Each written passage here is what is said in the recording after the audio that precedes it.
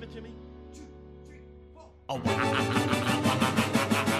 get up, come on, get down with the sickness. You mother, get up, come on, get down with the sickness. You fucker, get up, come on, get down with the dickness. Open up your hate and let it flow into me. And now, it's time to sit back and enjoy the Two True Freaks Internet Radio Broadcast. You stupid, sadistic, abusive fucking organ. Down with the sickness.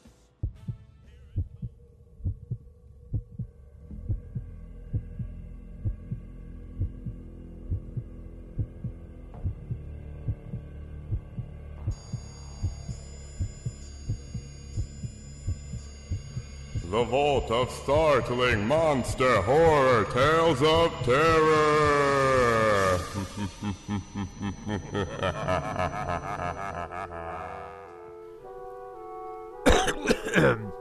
Hello, sickos. The old Chris Keeper is a little under the weather today. Picked up a little bug that's been going around town. Oh well, the show must go on. This month's movie is a tribute to the late George Romero, The Crazies. This movie, toofy, goofy, ghouly, goulash, what? This film is about a small town hall in oats and nuts and honey, glazed ham and eggs Benedict Arnold Ziffel? What? Hey. Somebody's at the door. Oh, it's some army guys. Oh, maybe they have my flu shot for me. This is perfect. Hey guys, check out my chainsaw.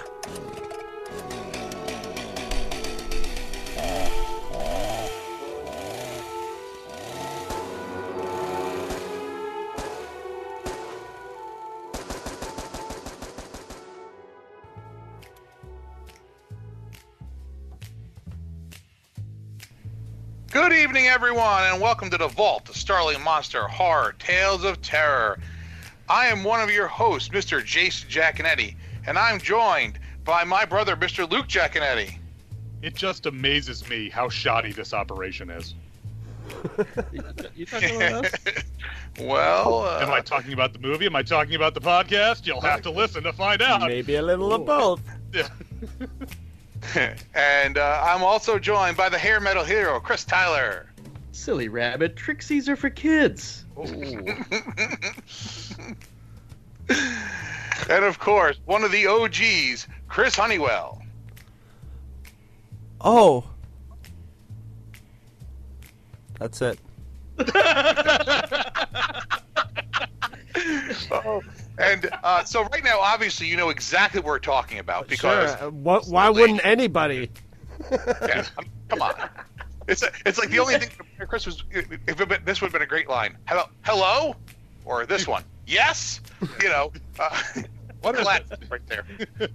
But we're talking about, folks. We're talking about George Romero's 1973 The Crazies. Yes, the original Crazies. George Romero's movie that originally was called Project Trixie, and that's one of the references, obviously, Hero was talking about there. The nice thing about this movie, if some people don't know, is that it was made for like $1. You know, I mean, just start with a real quick fact. You know, all those white suits. They used them really well because a lot of the people in those white suits were high school kids from the local high school. Oh. Not kidding. That's George Romero. How easy was this movie? There's no, you know, you need some people in cops and military outfits. You find a small town, and there you have, and then you have your sets. You have the doctor's office in the high school, and then just generally everything, you know. Anything that has a good-sized parking lot anywhere in the town you can use. Well, it was actually filmed in Evans City, and what's that? Consequencing? CONNOQUENESSING. What the fuck is that? The hell? It's supposed to say Pennsylvania. Consequences, Pennsylvania. Yeah, that's what it sounds like. It sounds like it's a fucking Pennsylvania name. Anyway, Consequences, Pennsylvania. Yeah. So most of the movie was, I mean, there's obviously some actors in it that you might recognize from other 70s movies and from, whatever. And then there's a lot of people in white suits who were high school kids and whatever. And actually, there are no Hollywood stuntmen used at all. The actual local firemen and licensed fireworks professionals handled all the action sequences, including the creation and employment of all the blood. Well, no, anytime there was blood squibs and stuff like that, they didn't actually use that. It was done by locals. The whole movie was done. Is there nothing more that says George Romero, at least early George Romero, than like, who's around? That's the movie, kind of things like. I mean, that's like in Night of the Living Dead. It's always Who wants some funny. donuts and cold cuts? Right, the original Night of the Living Dead, they film it, right? They basically got whoever they could, and like everyone's like, wow, they used Dwayne Jones because Dwayne Jones was the only one who could act. Out of all of them, he's the one who had the most acting experience. He became the lead. Nothing to do with him being black. Nothing to do with anything else. He's the one who could act the best. So they put him in the movie. Yeah. Let me just preface this by saying the reason why our motivation for covering the Crazies, of course, this is our tribute show to the late great George Romero. And I know what you're thinking, guys. Why didn't you do a zombie movie? And it's like, well, everybody else was doing a zombie movie, so we wanted to go in a different direction. And I just got apparently a notification. We wanted to go in a different direction and take a look at one of Romero's films. The Crazies, I think, is one of those films that's highly regarded when discussed among genre fans. And like if you read like serious critical stuff about Romero, they talk about the Crazies, but Joe Blogs on the street doesn't remember this movie. They might remember the remake, but I doubt it because that remake. But that remake came and went so quick and didn't make much of an impact. Whereas a lot of people, I was like amazed that it got made. I'm like, where did they? I mean, is there a demand for this? Well, the thing about premise to do again. And I'll say the premise is just as relevant now as it was in 1973, and a lot of the thematic elements that are in this film that are kind of typical of Romero's work from the 70s. Science versus the military. The distrust of government. You gotta look out for yourself because nobody else is going to look out for you. That kind of stuff really still works, and so I can understand the premise there. But we wanted to take a look at. Like I said, I think this one is one that gets forgotten about by general audiences a lot. It's usually that one is like, after Night of the Living Dead, Romero made The Crazies and then worked on Dawn of the Dead. It's that little footnote. Right, it's a really good film, and it has a lot worth discussing. So that's why we decided to cover this one. This one and Hungry Wives, or also known as Season of the Witch, and Night Riders all sort of get ignored. Yeah, Night Riders especially gets really forgotten because you look at the premise and you see the commercial and you're like, no, it doesn't look. It's like that doesn't look like and a horror movie. And then nobody saw Bruiser because that was like partially a foreign film. So I love Bruiser. I do too. I haven't seen it yet. Yeah. That's modern. Modern Romero's even a more crazy bag of stuff. I mean, the thing is, like with those things, I mean, that's a movie. Again, a lot of these you have to search out. I know, obviously everyone you kind of know his Dead movies and Dawn of the Dead. Night of the Living Dead. Everyone sees his public domains all over the place. Dawn of the Dead. When Anchor Bay started putting out the special editions and this edition and that cut and this cut, kind of thing, and then. Because a lot of those things were not readily available because they were not in public domain. I mean, Night of the Living Dead is always in every DVD and tape set and everything. They always throw that movie in because because the rights were never, properly taken care of. But movies like The Crazies and even Martin and things like that, those movies just aren't seen because they just aren't. They weren't readily available. Now that they are, they're more available, I should say. It's able people to see it. And I think what happened was in 2010 when the remake was made, it brought some attention back to this movie because people were like The Crazies, and then like it would come up and like it's a remake, and it's like but everything in 2010 was a remake. I mean, like there was during the cycle of remakes. I thought this was one of the better. The Crazies was one of the better remakes too, and of course nobody paid attention to it. One? Yeah, the 2010 one. Yeah, I remember seeing it and going, "This is not too bad. It's comparable to the original." Yeah, I mean, it definitely, updates the story to being 2010 because this movie, if you didn't know this was the 70s, it's the 70s. Like, it's the 70s. Well, it's the 70s. This movie holds a real special place in my heart because this is sort of when I was a little kid. that's sort of what my town was like. The people that are you see all the real town extras in this movie look like all the kids who were like in high school when I was in elementary school. And, you know, in the store, the adults look like the people I'd see in the stores and with my parents, so. Well, I guess, you know, think about this. Since even though this was technically his first union-made movie, he used local people from Pittsburgh, and he used the locals from Evans City and the towns around there. So this looked like, I mean, it's shot in Evans City with people who live in Evans City. So it's a real fire department being used and a real police department. It's all the real people who live in these towns. So, you know, it looks like a real town because he's just using that. He's not filling up the town with good-looking actors brought in from other people. You know, he has some actors in there, but most of the people, even the actors he got, it wasn't like he went and got big name, actresses or actors. He just got guys who fit the roles. You know what I'm saying? So, I mean, what the heck is his name? The David. His name's William McMillan. Yeah. McMillan, yeah. They remind me of John Carpenter heroes. Yeah. Yes. Well, he was. Every day.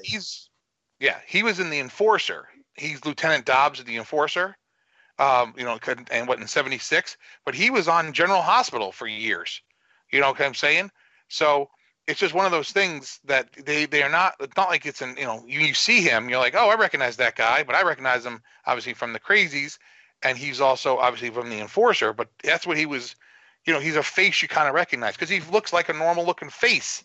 You know, in the '70s. Yeah.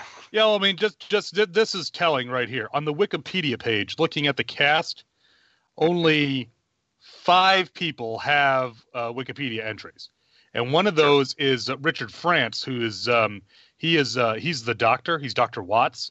You may remember him as playing the exact same role in Dawn of the Dead a couple of years later. On TV. On TV. On TV. Yeah.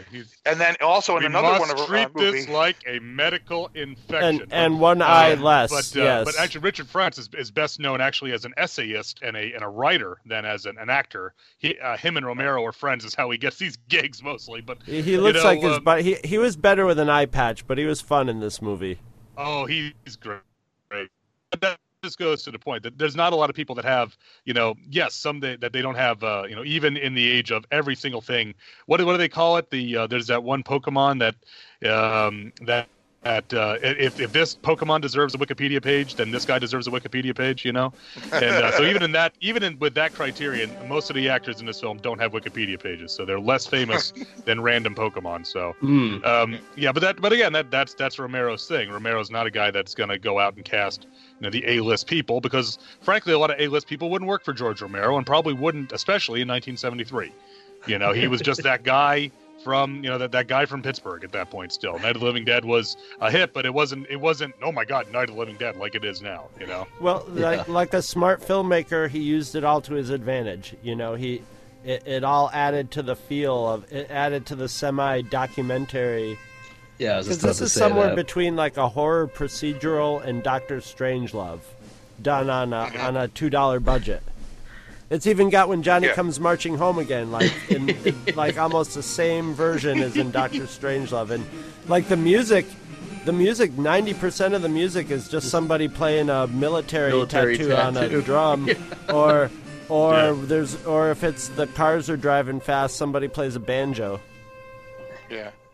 Well, one of the things I wanted to point out, because I know she doesn't last that long. She's halfway through the movie. Lynn Laurie. She's if you remember Shivers, she's Nurse Forsythe from Shivers. Here, obviously, she's clearly insane. The incestual rape scene is kind of Kathy. Yeah, just the incestual rape scene is really kind of weird. But she was actually in I Drink Your Blood, and then. Obviously, she was in Shivers, which is where I know her from, but she also showed up later on in The Cat People, and she's been making movies the whole way through, and then she did a bunch of TV and stuff. She was on episodes here and there as a special guest. And then she later made movies. Now, when you see her now, she was actually in the remake of The Crazies as the woman on the bike, and then whatever. But it's just funny because when I see her, and obviously I've known her from The Crazies, And then I was like, that's that lady, that's the girl from Shivers, and it is. And then when I finally saw I Drink Your Blood, she's a very small role there, and I'm like, oh my god, it's the same girl. Like, it's funny because she's not like a name actress. She's like, oh man, that's, you can tell me her name necessarily off the top of her head. Sorry if you're listening, but I didn't know your name off the top of my head. But the idea, she ain't listening. She looks like she should be in Dario Argento movies to me. That's what she does. Yeah. Yes. She's got that super thin look going on. Yeah. That wafy hippie girl look. Space Cadet. And you can just imagine her voice being dubbed by someone with, a couple of octaves lower. Than no, you know what it is? She's fucking Janice from the Muppets. Like, for sure, man. For sure. I don't know, man. Like, they tell me I have to wear clothes, man, but I'm like, why you keep me down? Is that one of the lines right there? Yes, that's in the Great Muppet Caper. Right, they're all arguing. I don't think my clothes aren't optional, man. I mean, it's out of nowhere. Oh man, Jim Henson. But anyway, but I'm saying, think about it. I mean, so she was in a movie directed by Romero, obviously very early on, but it's still Romero, and the other is Cronenberg. I mean, like, Dario Argento would not been that far stretched to be in one of the, saying? So, because it's like, you think about it, like, I mean, two guys who make movies that are not your normal fare, definitely, you know what I'm saying? And like to do things cheap. Oh yeah.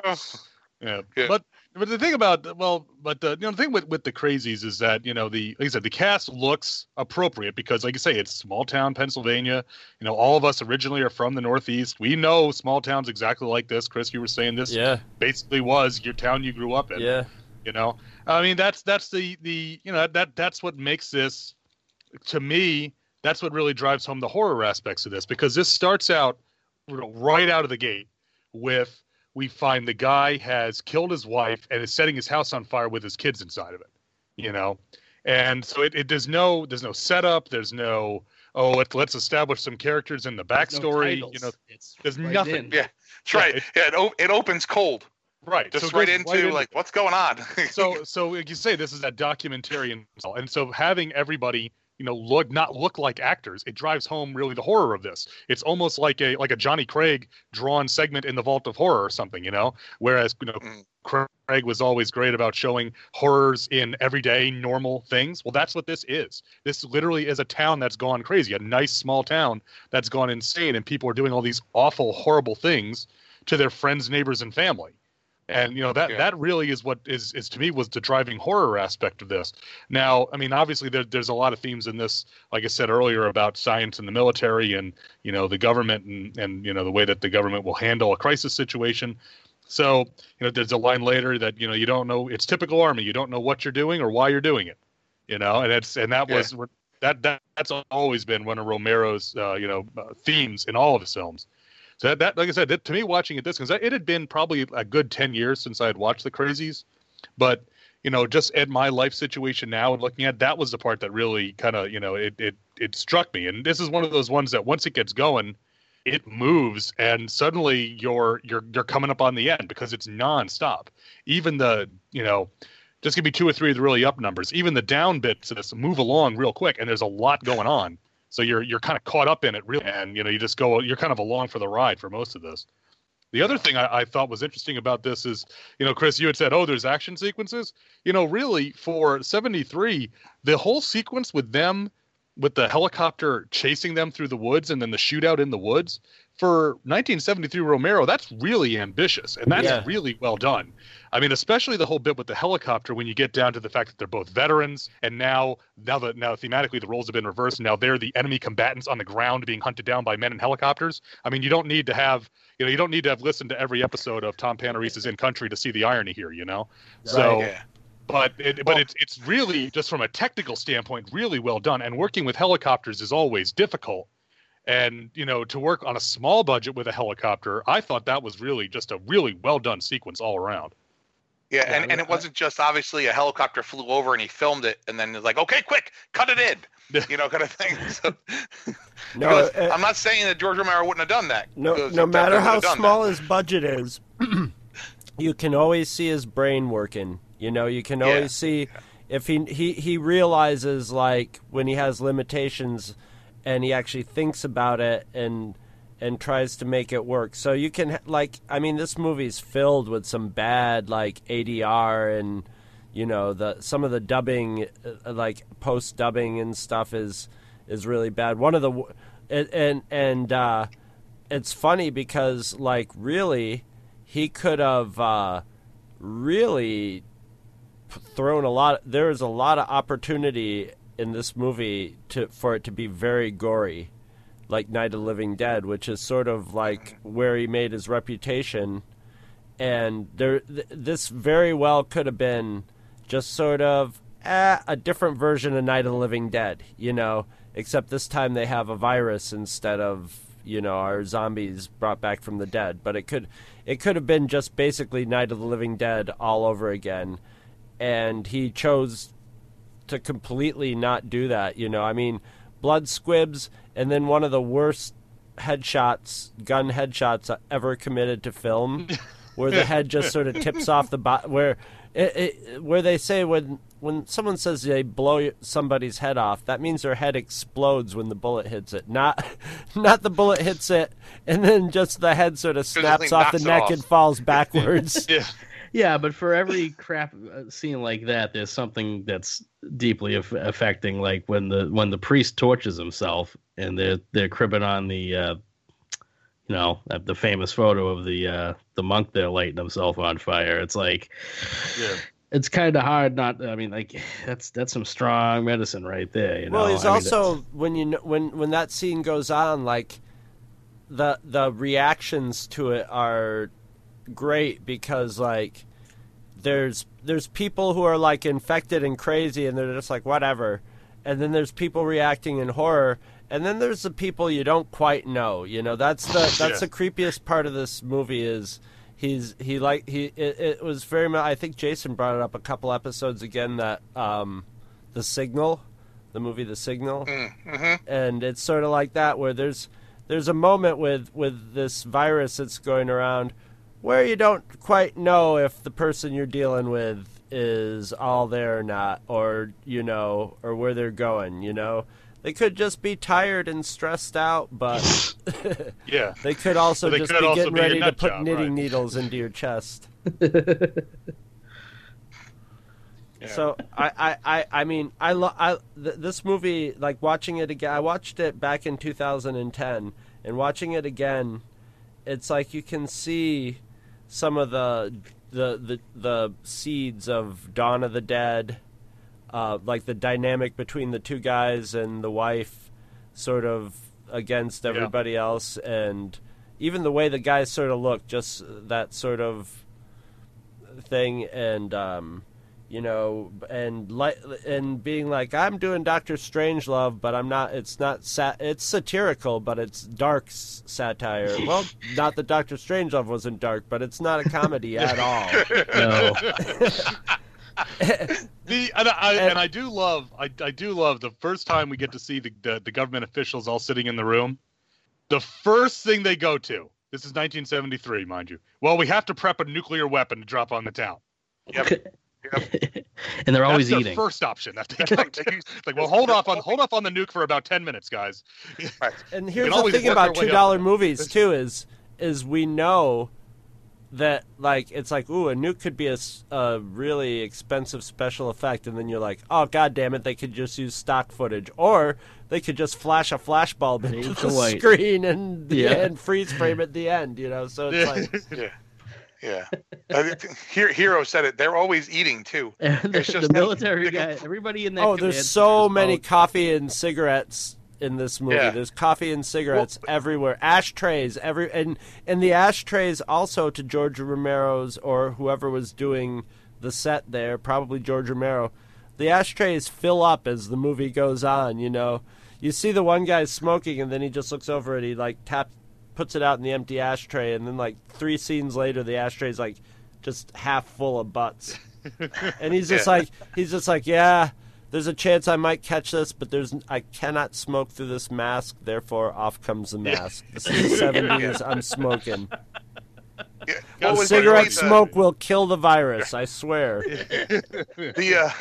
But I'm saying when they're all in the back wherever they are, and the government, quote unquote, when they're all there, like the guy's just eating, like he's peeling an orange, like they're just eating a sandwich, having coffee, like they're deciding they're gonna wipe out an entire town. We're gonna kill everyone, but whatever. I'm not gonna slow down my day. Yeah. Well, and the best is the line where they said, "This has been in the water for a week. You think some truck driver hasn't come through here and brought it along somewhere else?" And it's like, anybody? No one's gonna put that. Okay, like it's the most logical line in the entire thing.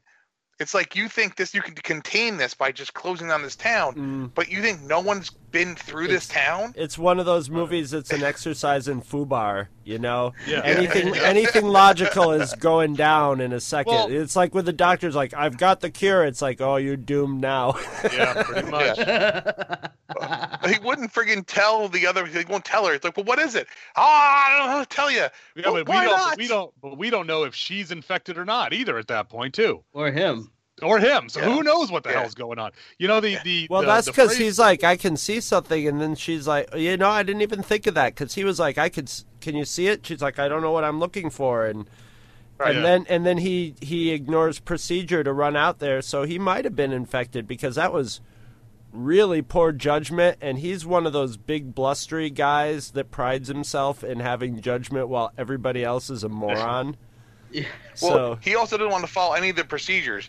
Like, I don't want to do the voice print. I don't want to keep doing this. Like, we got it. Everyone knows. I need a real lab. Yeah. Right, yeah. It's like, when's my stuff going to get here? 2 days. 2 days. 2 days. 2 weeks. It ain't going to matter. It's like, all right, Pirate Pete, what the hell? Well, dude, chill out. that's why he got that role, because that's that guy. They're like, I have a friend, actually, who looks just like him and who actually has an eye patch because he only has one eye. And that's how I would use him in a movie, too, because that's what you do with a big, bearded, bellowing guy like that. You have them... You big, bearded bastard, get in here. You either do that or you have him yell, Gordon's alive! Take this walkie-talkie microphone and chew on it. Chew the hell out of it. Go! They prod him with sticks to make him angry and roll the cameras. But the phrase that I wrote down in my notes, and Hero will appreciate and understand this. That there's a lyric in a Megadeth song called "Military Intelligence," 2 words combined that can't make sense, and that is the definition of the military in this movie, because that is military intelligence. They do things because that's the procedure. Why are we doing it? Because the procedure says we do it. And there was a lot of anti-military and anti-government filmmakers in the 70s. A lot of the new wave guys were like this. Romero doesn't get lumped in this way because he was a genre guy, but Romero was one of the most, vitriolic guys to speak out against the government and the military especially. And this movie is one of his most, biggest statements against the military and everything. None of the soldiers in this come off good. None of them do. The only ones who even remotely come off. Well, the one guy let her go back for her doll.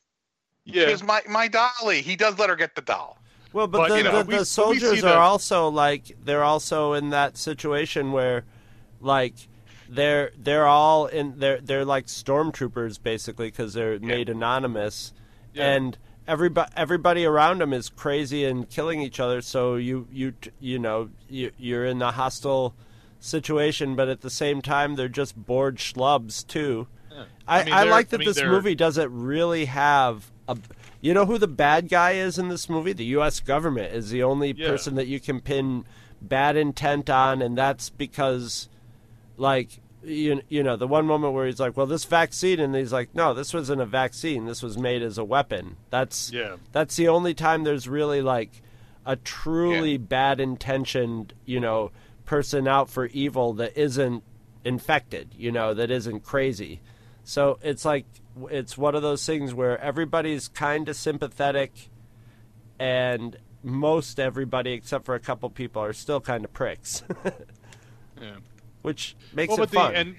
But we got the soldiers, looting the bodies and using people for target practice and stealing through people's stuff and all that. So it's like poles. Yeah, he takes the fishing pole. It's so absurd, but it's like. But that's I would expect nothing less from Romero, especially in '73 You know, we're on the now we're on the tail end of Nam. You know, for a 1973 movie, it's amazing that this movie did not end with a nuke getting dropped. You know, because that's where any 1973 movie is going to end with, like, oh, everybody's dead. It's almost worse than that. Though. Yes, it is. Because he gives them a way out and then takes it away from them immediately. You know, in typical Romero fashion again. You know, again, this like you said, you could see the seeds of Dawn of the Dead in this movie. That's part of it too. It's like there's ostensibly a way that they can all work out, but nope, not going to work out. He left it open for a sequel because they do hint that the one protagonist might be immune.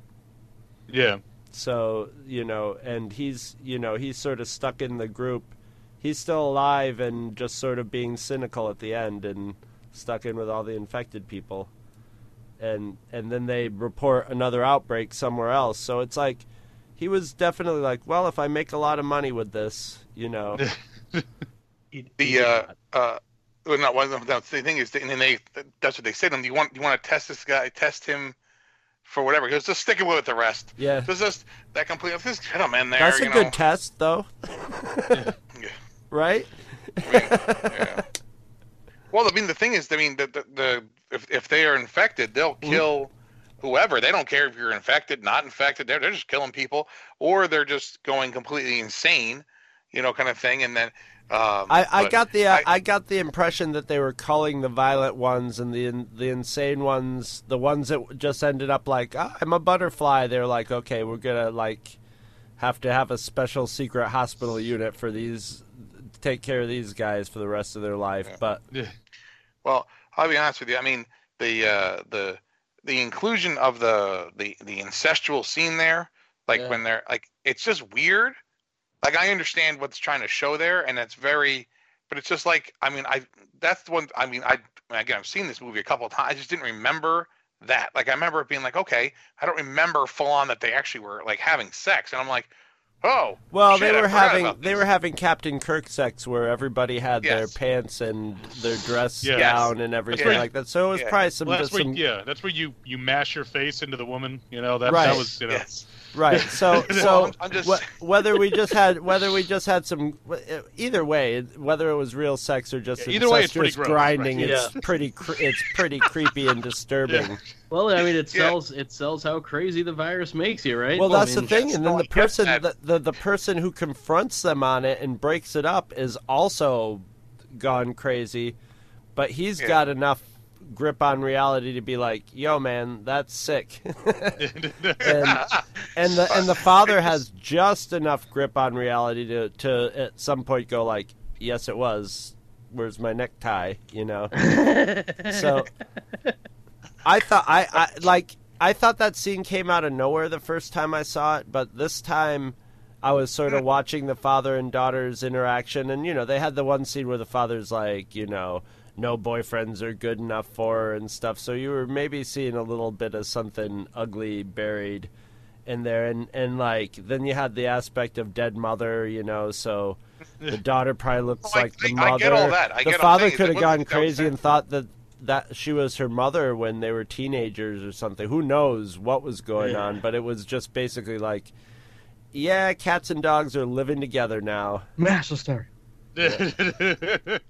So anyway, yeah, I'm just saying is I just totally forgot that was like, I'm like, oh shit, like I knew there was something, but you know, it's one of those things in a movie full of enough crazy crap happening. That didn't stand out. It's not one of the things I remembered being like, oh, okay, standing out to me.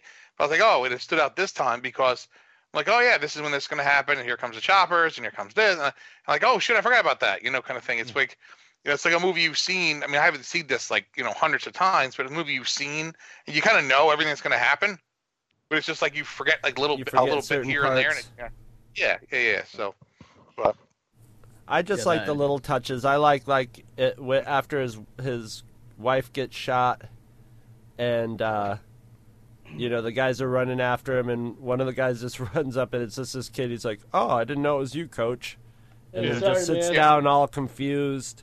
That just struck me very much like a moment out of like a Stephen King book. You know, just this absurd moment where, you know, someone comes out really violent and then just turns. And it's full of nice little touches like that. And the scene in the beginning, the nudity in the movie with him and his wife in bed is just it's very well filmed, and it's like there's like a warmth completely between the non-erotic. People. Yes, it's not. There's a warmth, and it's just it's not sexy. It's just two normal people. It's a couple, and it sets it up, and it sets it up really well. Like there was a little chemistry between the actor and the actress, and they seem like a real couple, and that goes. I mean, just that scene goes a long way to throw tension in for the rest of the movie, because you know those are the two characters that you're valuing their relationship, and you're rooting for both of them. You know, they make his partner up enough of a dick that you can like, okay. Yeah, it's just very, very, very well thought out. The other thing that I said earlier that I thought this movie was still thematically very timely is that a good portion of the early stages of this film is conflict between the military and the armed civilian populace. And I'm not gonna say that, this is a left-wing commentary or right-wing commentary, but isn't that pretty much what we're told on a daily basis now is going to be with the inevitable, what's inevitably going to happen at some point is that, the government's going to take up arms against their own people, and it's down to the armed civilian populace to defend themselves, whichever side of that issue you fall on. And it's like, where they are in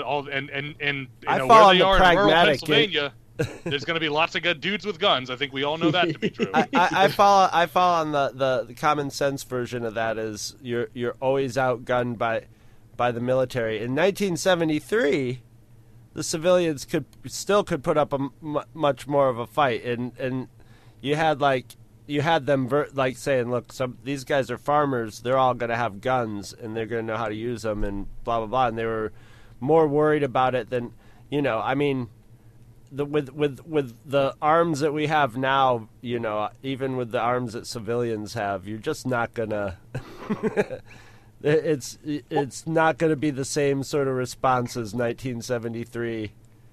Well, the other thing too is in 1973, like, it's not like nowadays where communication's instantaneous and everything like that. Right. Like, I mean, they got to do a voice print. So if something bad happened, they're like, okay, hit a voice print. So it's 5 minutes before you can even call for help. Right. It's all You know what I'm saying? 1973 secret technology, and a voice print in a voice print is something you could do on your cell phone instantaneously now.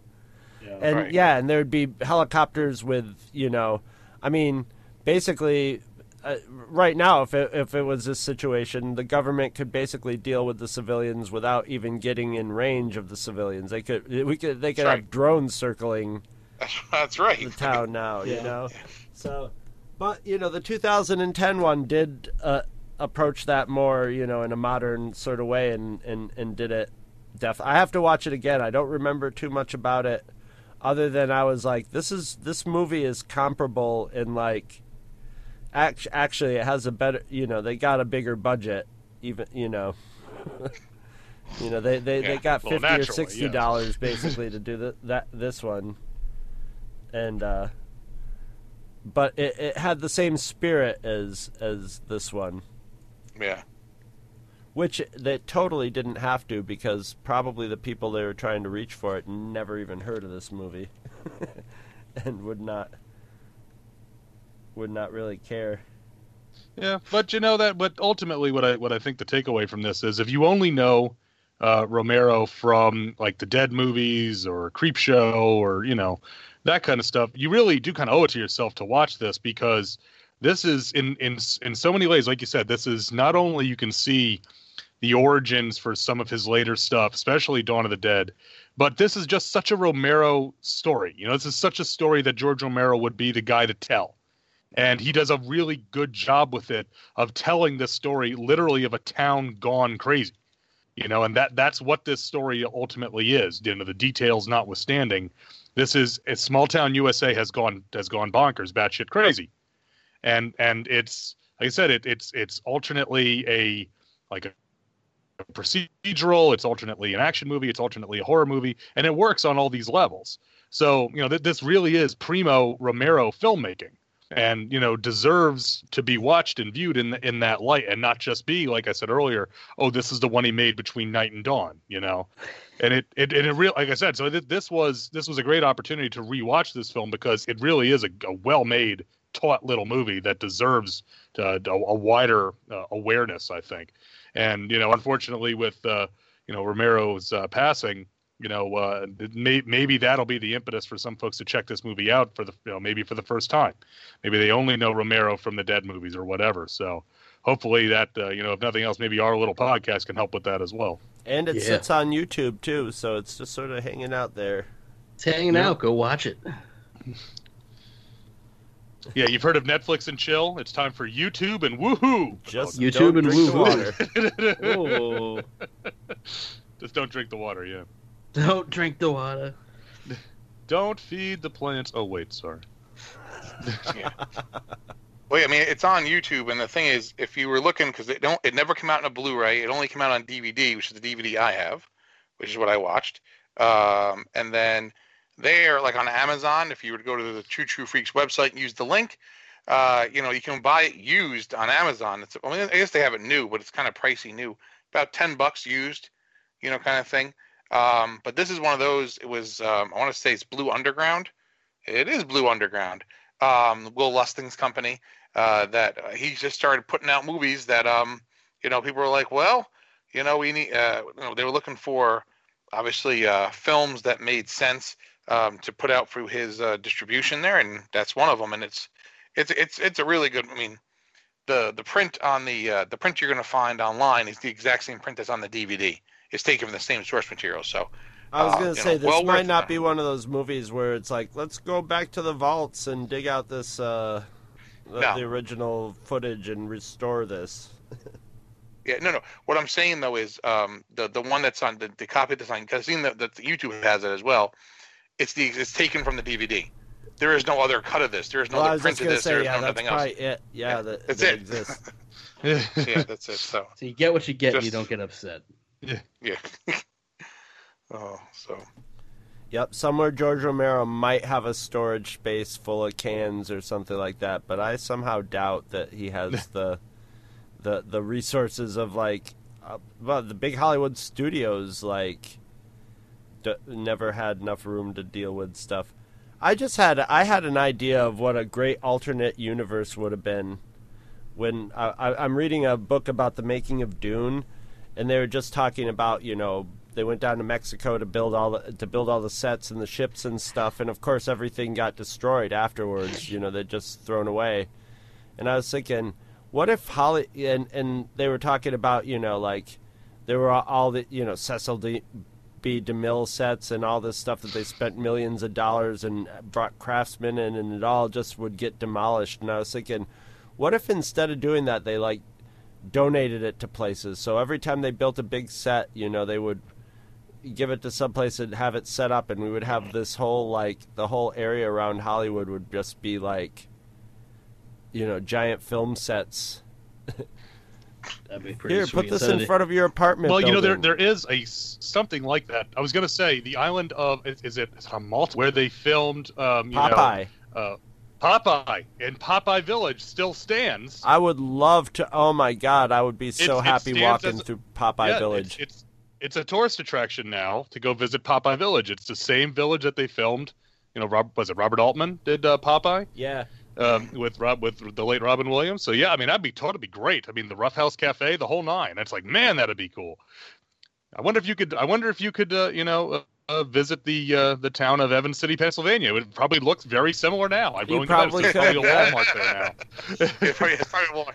So real quick, the Crazies did have a Blu-ray release. I found it here. It's like $70. So it's just it's the Blue Underground. It's out of print. Blue Underground doesn't even exist anymore.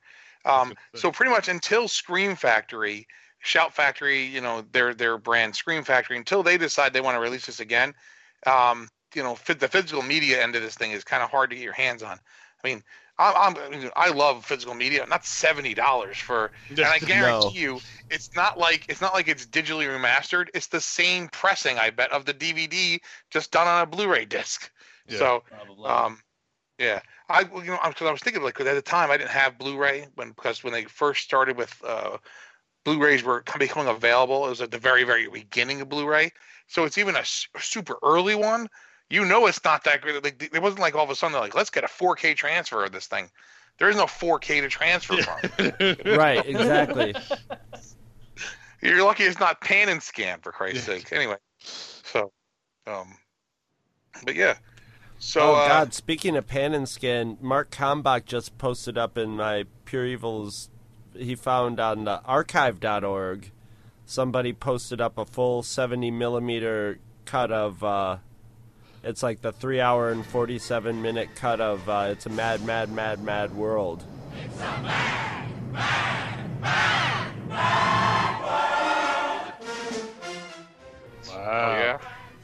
Well, that's which I remember seeing originally in pan and scan as a kid. I was going to say the VHS copy, which was the that one has a lot that. Like the VHS copy, which I have, which used to be our father's, and then I inherited, I don't think you can get that version of the film in any other format other than that VHS, because it's got scenes that were eliminated after the roadshow showings. It's got scenes that were, added in after. It's like it's Frankenstein together, but it is the best, absolute best version of that movie because it's the most complete. I mean, part of the thing with It's a Mad, Mad, Mad, Mad World is that it's supposed to be long. It's supposed to be one thing piled on top of another, piled on top of another, ridiculous after ridiculous. That's the whole point of it. So, to watch it in a truncated form, to me, defeats some of the purpose of It's a Mad, Mad, Mad, Mad World. One of my favorite bits of trivia about that is they went with 5 Mads, because it was originally called It's a Mad World, and then it became It's a Mad, Mad World, and then Mad, Mad, Mad World. And they finally ended up with 5. And after the film was released, all the writers said, "Man, we should have gone with 6." I think Mad works 5 works perfectly. It just has a rhythm. Maybe it's just because I've gotten used to that title, being the way it is. But it doesn't. It sounds right. It just feels right. It feels right. It's under a big W. A what? Walnuts in bags. What's in bags? My God, man, are you holding that stick? Tell me you're holding that stick. What stick? The wheel. Yes, I am holding it. Well, that was a great movie to watch. I watched that movie at my grandparents' with my father there. So I had my grandparents explaining who all the old-timers were, and my father explaining to me who all the other people were. There's a lot of explaining going on in that movie. You got a lot of explaining to do. Come on, kid. This is a boat, not a car. This is a river. What are you doing to me? I love Phil Silvers in that movie so much. I'm sorry. It's not really topical for the vault, but man, I'd love to watch and cover It's a Mad, Mad, Mad, Mad World. Every time I hear, we can always just do an episode for it, call it something else. And I'm saying Mark Kalmbach just put down the 70 millimeter movie with every version with everything in it. Yeah, it has to. It's 3 hours and 47 minutes, right? That was one, and Jay will back me up on this, where we'd have some friends come over. Like, let's watch a movie. It's like, well, we're not watching The Odd Couple. We just watched that yesterday. It's like, let's watch It's a Mad, Mad, Mad, Mad World. It's not that long. Okay, so in all fairness, I'll be honest with you. We started watching them. We are so far afield here. We started watching It's a Mad, Mad, Mad, Mad World. And what happened was, and this might have been when Kelly and I first just started. We weren't even dating. I was dating some other girl. I was dating Christine at the time, probably. And we started watching this, and we had to switch movies over. And Kelly had to get home because she had to go play softball in the morning or some shit. So Russell and I drove her home because Russell had to drive her home with me, whatever, kind of thing. So we had to drive her home, and he came back and finished it. Well, she never saw the second half of the movie. Yeah. Right. So it took us until I think we got married before she ever saw, or at least we were definitely dating. So it was like years later before she ever saw the second half of the movie. She goes, never see the end of that movie. Did they ever find the W? Right? I think we were married at that point. Right? We were married at that point. So we put it on. She goes, well, I've seen all this. Where's the end of it? So we had to watch the end of the movie. And the end of the movie is so absolutely, as crazy as the beginning half of the movie is, when they're chasing them through the buildings and all that crazy stuff. That's just absolutely insane. Yeah, you know, falling off the clock tower and all that. It's absolutely, it's just nuts. You know, it's like, oh God. Anyway, that is so not the Crazies. But but it is. It's mad. It's mad. Well, originally the Crazies, besides being called Project Trixie, it was actually called The Mad People. That was one of the working titles that Romero had for this movie. Yeah. I thankfully did not even go with that because, let's be honest, that sounds stupid. Let's make a comedy remake called it's the Crazy Crazies. With every celebrity in the world in it. Yeah, well, and they all die. Yeah. And they all die. Matt Damon first. Basically just get Will Smith to go, oh hell no, and then go get shot or something. Will Smith will get the Did I ever tell you guys about the my theory for making a modern film adaptation of Thundar the Barbarian? No. I want to make a film adaptation of Thundar the Barbarian, okay? And I want to make a big deal about casting Will Smith in the movie. And then what'll happen is no, not as Uncle Lamach, because that'll get you in trouble. But in the prologue, in the fantastic year 1994, when a runaway comet passes between the Earth and the Moon, unleashing cosmic destruction. That we see the Earth getting destroyed, and we see that big house on top of the hill that gets wiped out by the flood. I'm going to have Will Smith playing himself sitting in that big house because he's got all his money, and just see all the water come up and go, oh, hell no, and then get wiped out. And then 3,000 years later, Earth is reborn with our incredibly white cast. For the whitest whites, use Universal Studios, We'll put Will Smith on the top of the poster. Oh boy, we definitely went far let's end afield this here. before we Get me a 5-page treatment, and we're off to the yeah. That's off okay. to the races. So, but yeah, go check out the Crazies if you're a fan of George Romero's movie and you haven't seen the Crazies. Go check it out. You can find it. It's really worth your time. It's a very, very brisk 103 minutes. It really moves along. This is top notch kind of Romero style, that realistic documentarian horror. It's a great little science fiction horror movie. Good stuff. Not an ounce of fat in it. No. Yeah. But they didn't have any money to put the fat in, so right, exactly. Keep it right It's fat free. Yeah. Indulge. I wanna jump, but I'm afraid I'll fall. I wanna holler, but the joint's too small. Young man rhythm got a hold on me too. I've got the rockin' pneumonia and the boogie woogie blue. I want some loving, baby, that ain't all. I wanna kiss up on the gals too tall. Young man rhythm got a hold on me too. I got the rockin' pneumonia and the boogie woogie blue. If you shop at Amazon.com, please consider using the link at twotruefreaks.com to shop there. If you use this link to go to Amazon and then you shop, Two True Freaks gets a little cut of what you buy, and it doesn't cost you anything extra. So you get to shop as usual and help out the Two True Freaks at the same time. Visit our website at twotruefreaks.com. Two True Freaks is always spelled TWOTRUEFREAKS. You can email Two True Freaks directly at twotruefreaks@gmail.com. Two True Freaks and all of its excellent affiliates are available on iTunes, and you can choose to subscribe to either the entire network if you wish, or pick whichever individual shows you want to follow. We have so many shows to choose from, there's just bound to be one that appeals to your particular fandom. Just search Two True Freaks with an exclamation mark at the end, space, and the number 2. You can find Two True Freaks on Facebook. Just search for Two True Freaks. If you ever leave your house and you actually have friends, why don't you tell them about Two True Freaks? If you've enjoyed our show, please won't you take a moment to rate us on iTunes? That helps others find the show too. Thanks for listening. And join us every Monday for new episodes of Two True Freaks.